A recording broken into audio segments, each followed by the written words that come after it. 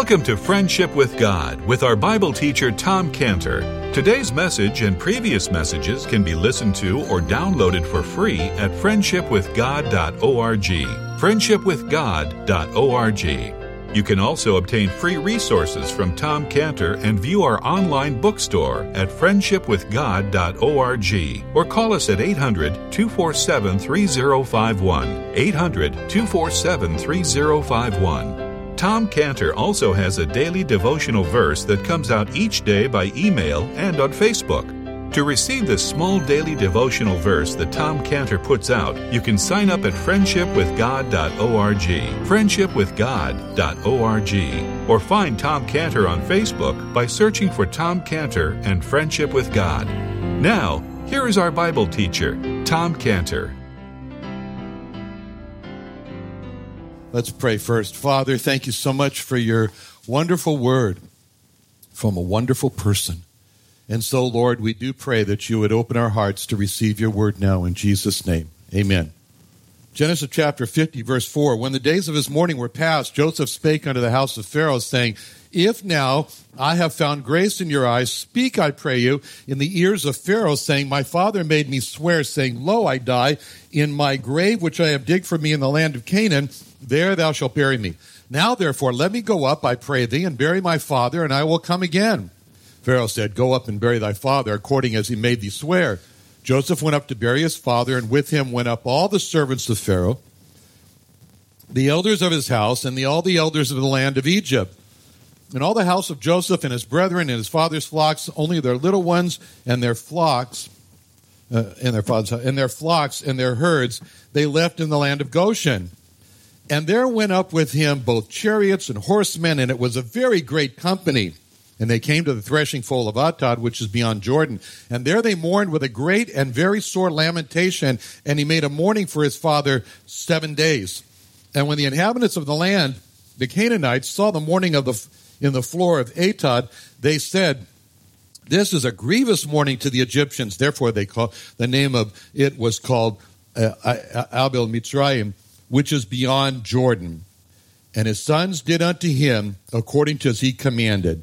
For his sons carried him into the land of Canaan and buried him in the cave in the field of Machpelah, which Abraham bought with the field for a possession of a burying place of Ephron the Hittite before Mamre. Okay, now, so in our last study, you remember, it's been a little while ago, we saw the death of this is the death of the last patriarch in the Bible. This is Jacob who's dying here. And we saw in verse 1 that when Jacob died, that Joseph, it was Joseph who was really the focus is on. He's the one who fell on Jacob's face. He cries on Jacob's face, and he kisses Jacob's face. Very tender scene. This is a real outpouring of love. And then we saw in verse 2 how Joseph then commanded the physicians to start the embalming process, start it up, and turn Jacob into a mummy. A process that took 40 days. Very strange to see the patriarch, of the Jewish people becoming an Egyptian mummy. Oy vey. But when we go to the British Museum and see all those mummies there, then you can think, well, Jacob, Joseph, they look like that anyway. But right away, when Jacob's body was being made into a mummy, they started the mourning. And we saw that right away when this mummification starts taking place here, which lasted 70 days, that the Egyptians, they go through this tremendous mourning for Jacob. I mean, it shows us how the Egyptians, they came to love Jacob, that they go through this mourning. It's kind of hard to imagine this, but how the Egyptians really loved. They loved, of course, Joseph because he saved their lives. And so then, after the 70th day of mourning, then we saw the great request. The great request that Joseph is going to make the request to Pharaoh, give me leave, give me permission to leave Egypt and go to Canaan and bury my father. It's interesting, as we read this here, as we see the history, the account, it's interesting that Jacob did not go himself directly to Pharaoh to make this request. But instead, Joseph decided to enlist the servants of Pharaoh to have them make the request on his behalf. And so, and we get to see in verse 4 and 5 exactly what Joseph said to the servants of Pharaoh. I mean, first, Joseph appealed to his relationship with these servants. And we got to remember that really, these people that he's talking to here, they are subordinates to Joseph. And so now we get to see Joseph in these two verses really making himself lower than his subordinates and putting himself at their mercy. I mean, this is especially apparent when we look at verse 4 and we see what Joseph said to them when he said, "If now I have found grace in your eyes, speak, I pray you, in the ears of Pharaoh." I mean, just imagine this. Just imagine, this is Joseph. He's the ruler over all Egypt, and he's now getting himself below slaves to put this request in their hands. I mean, this is Joseph humbling himself, like the Lord Jesus humbled himself in Philippians 2:8 when it says about the Lord Jesus, and being found in fashion as a man, the Lord Jesus, he humbled himself and became obedient unto death, even the death of the cross. I mean, imagine that. The God of heaven humbling himself. I mean, the ultimate humbling of himself was when the Lord Jesus became, as it said there in Philippians, when he became obedient unto death. Obedient unto death. That's interesting. Because, as a matter of fact, it's interesting how that whole episode in the life of the Lord Jesus, of his suffering and his death, is referred to, then it's given a title in Acts 8:33. In Acts 8:33, it says this: "In his humiliation, his judgment was taken away, and who shall declare his generation? For his life is taken from the earth." So in that verse, the suffering of the Lord Jesus is called his humiliation. It's his humiliation. And so when the Lord Jesus humbled himself, he became our example. He became our pattern. He became what we should do. And the reasons why it's so good for us to humble ourselves is because of what it says in Proverbs 8:12. Proverbs 18:12. Proverbs 18:12 says, "Before destruction, the heart of man is haughty, and before honor is humility." So there you have this contrast, that you have a person who's haughty, you can expect destruction. You have a person who's humble, you can expect honor. And the greatest honor that anyone can get is to be exalted by God, which is what it says in 1 Peter 5:6. 1 Peter 5:6 says, "Humble yourselves, therefore, under the mighty hand of God, that he may exalt you in due time." Now, King Hezekiah was a very proud man. Very, very proud. And he had a very high opinion of himself. And because of his pride, King Hezekiah was heading right down the middle of the road to his own destruction. But for King Hezekiah, it all changed. And it all changed because of what it says in 2 Chronicles 32:26. 2 Chronicles 32:26 says, "Notwithstanding, Hezekiah humbled himself for the pride of his heart, both he and the inhabitants of Jerusalem, so that the wrath of the Lord came not upon them in the days of Hezekiah." So, here's Joseph now. He's the ruler in Egypt. He's putting himself below the slaves in Egypt. Shows us, I was thinking, very low of himself, is a humility. He didn't demand, he didn't press hard to Pharaoh look, I got to go. I mean, I got to go down there to Canaan. I'm sorry, buddy. He didn't do that. Instead, he got low. And sometimes we find ourselves in a situation where we know what we have to do, like Joseph did. And like a promise that we may have, an oath that we've got to, where we're going to bury our father. And it's so easy for us just to say, well, I've got to do this, and it doesn't matter what other people, if they agree or they don't agree, I'm going. Headstrong, see? But this was not Joseph in this case. Joseph, in humility, he puts himself under the authority of Pharaoh, and he puts himself really under these slaves, and he did it in such a humble way in asking Pharaoh when he asked the slaves to carry the message to Pharaoh. And we can see here Joseph, he's trusting God. He's trusting God to work through Pharaoh to enable him to do what he knows he's got to do. And this is an example for us of a person who believes. I mean, it says in Proverbs 16:7, when a man's ways please the Lord, he makes even his enemies to be at peace with him. And then it goes on in Proverbs 21:1 that says, the king's heart, Pharaoh's heart, the king's heart is in the hands of the Lord, and as the rivers of water, he turneth it whithersoever he will. So in this, we see here how Joseph, he's not anxious. Joseph is patient. And you can imagine how Joseph felt when Pharaoh did give the permission. I mean, Joseph had such a sense that it was God's will for him to go bury his father in Canaan. I mean, this is what humble submission looks like. And even though Joseph, he had so much power and authority in Egypt, he humbles himself under the mighty hand of God. Now, this wasn't easy for Joseph to do, but what a sense of satisfaction Joseph got when he saw God work and turn the heart of Pharaoh in the place that he wanted to be. So this is what it looks like. This is what it looks like for a wife to humbly submit to her husband. Not easy at all. I wouldn't want to be a wife, but anyway, some are. But what a sense of satisfaction to see God work in the heart of the husband.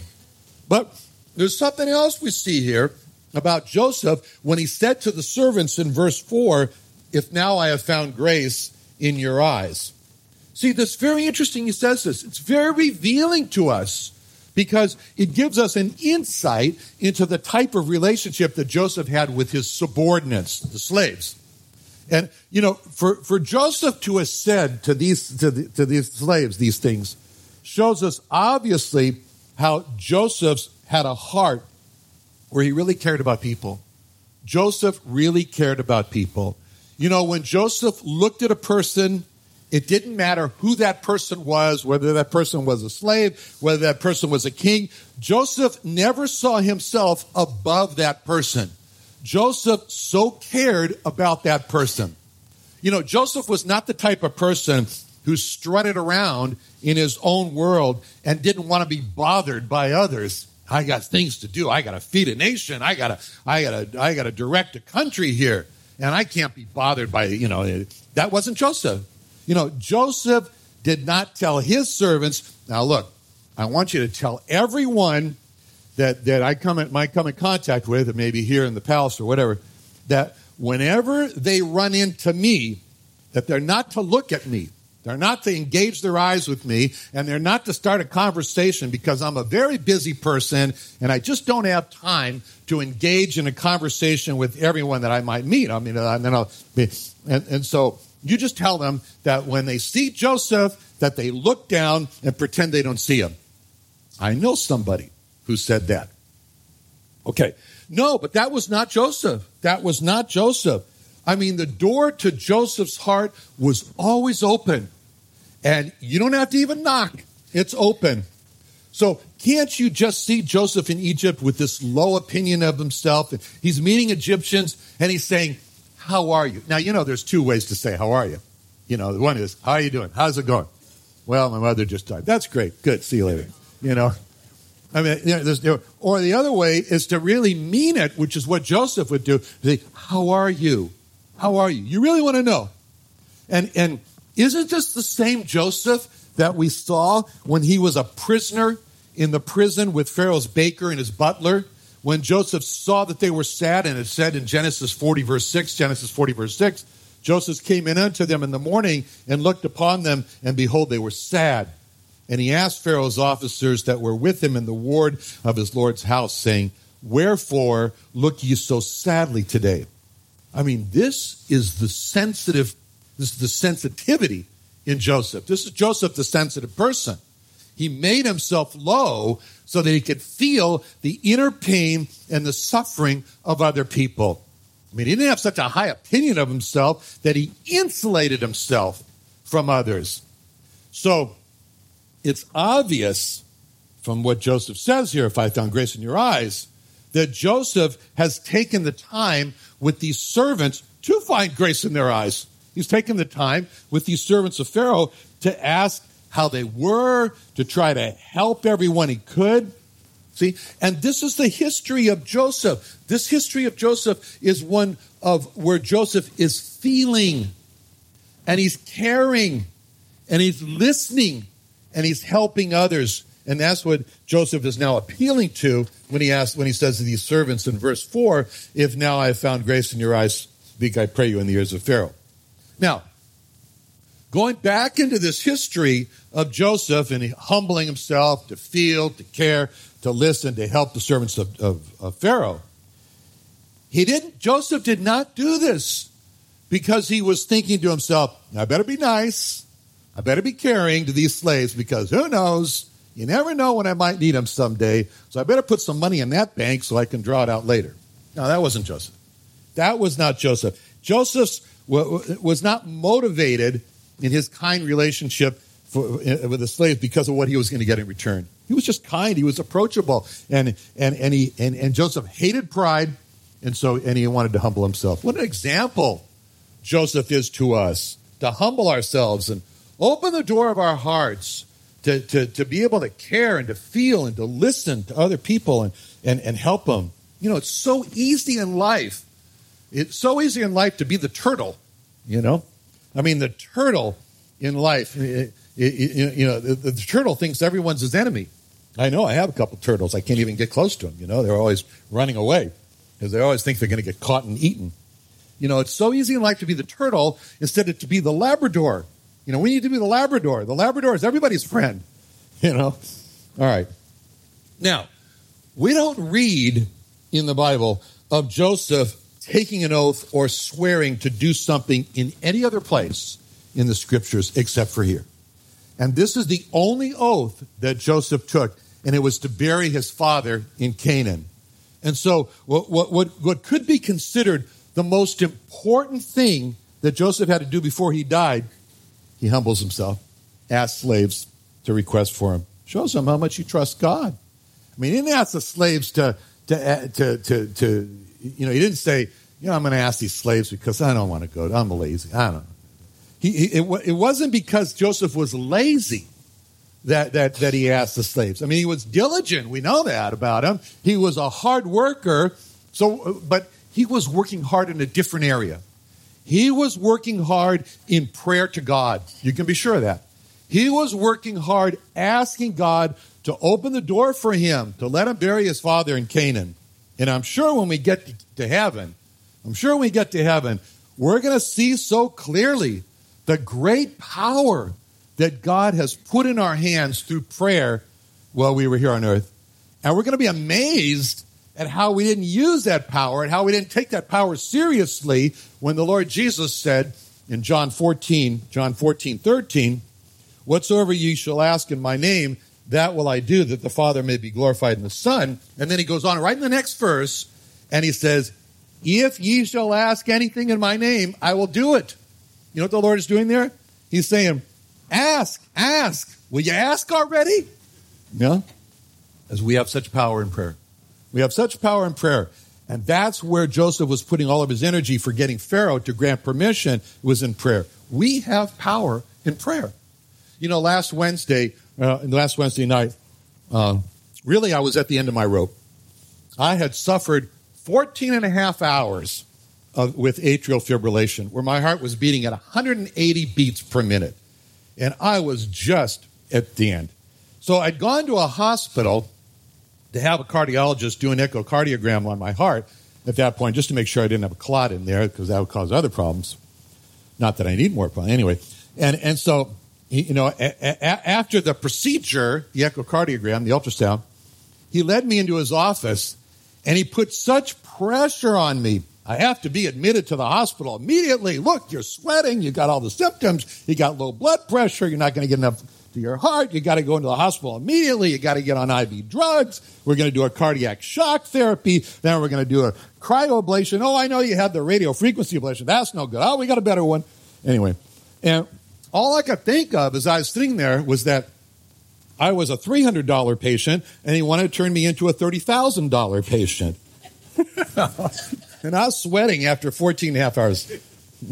And I was thinking, I was thinking to myself, I remembered the cat we had. The cat we had, his name was Mauser. It was a great cat. And it was Siamese, part Siamese. And we had a great relationship with Mauser. Very good relationship. He would meet us when he'd come home. He would talk to us. We would talk to him. He was a very understanding cat. Anyway, but Mauser got old, and he used to have a lot of battles with the opossums and the coyotes. And then we always knew when he had this battle because he would end up on the roof, and he'd stay there for 3 days, and he would talk to us from the roof. Anyway, and sometimes Mauser he'd get torn up by the coyotes and the opossums. And, he was cut and everything, so we'd put him in the box. We had a box. We took him to the vet in this box. And the vet would look at Mauser and go through the same description. He'd say, Mauser, he needs very special, expensive geriatric care. He used to say geriatric care, which just meant that it was going to be a bill of at least $400 to sew him up. Anyway, so the discussion's going on about the geriatric care, and Mauser's in the box, and the vet and us are in there, and Mauser's kind of looking here and looking, he's listening, And then when the vet would come in with the stitches, because we'd put Mauser on the table and put the box on the floor. When you see the vet coming in the stitches, then Mauser would jump off the table and get in the box. As if to say, okay, let's go. Let's go.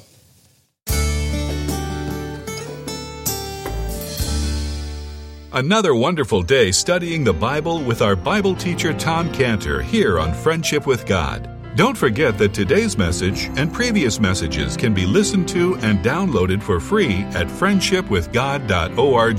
friendshipwithgod.org. You can also go online to find free resources from Tom Cantor and our online bookstore at friendshipwithgod.org. You can also find Tom Cantor on Facebook, and you can also go to friendshipwithgod.org and sign up for his daily devotional. Tom Cantor is also the founder of Israel Restoration Ministries. You can visit that website at israelrestorationministries.org. You can write to Tom Cantor at P.O. Box 711330, P.O. Box 711330, Santee, California. Santee, California 92071. Or email Tom Cantor at tomcantor@friendshipwithgod.org. Tom Cantor at friendshipwithgod.org. Or for more information about Tom Cantor and Friendship with God and Israel Restoration Ministries, call us at 800-247-3051. Reach Israel. Join Tom Cantor for the second annual Israel Restoration Ministries Jewish Evangelism and Training Conference in San Diego, California, February 22nd and 23rd at the Creation and Earth History Museum. Early bird registration, only $99, includes a 2-day conference pass, meals, teaching, Creation Museum and Tabernacle admission, plus over $150 worth of equipping resources. Come hear Tom Cantor, Dr. Michael Brown, Dan Sered, and more on how we can reach the lost in America and Israel on February 22nd and 23rd. Call 619-599-1104, 619-599-1104, or sign up at reachisrael.com. That's reachisrael.com. What are you doing Sunday nights? Join Friendship with God radio Bible teacher Tom Cantor of the Friendship with God Fellowship Church every Sunday night at 5:30 p.m. at the Creation and Earth History Museum in Santee, California. Watch and listen live around the world to Tom Cantor Sunday evening on YouTube.com by searching for the Friendship with God Fellowship or by going to our homepage at friendshipwithgod.org. Get into the Christmas spirit this year with the Friendship with God Christmas album and hymnal book. With over 50 different arrangements on holiday classics, this 4-disc set features solo vocalists, group ensembles, and classical piano tracks, and is perfect for road trips, family get-togethers, and holiday parties. In addition to the audio CDs, you'll also receive a copy of the largest hymnal ever published. Containing over 1,000 hymns and melodies, this hardbound hymnal book and CD set make for a great gift this holiday season. Order this Christmas bundle today for just $29.99 online at friendshipwithgod.org. For more information, call 619-599-1104. That's 619-599-1104.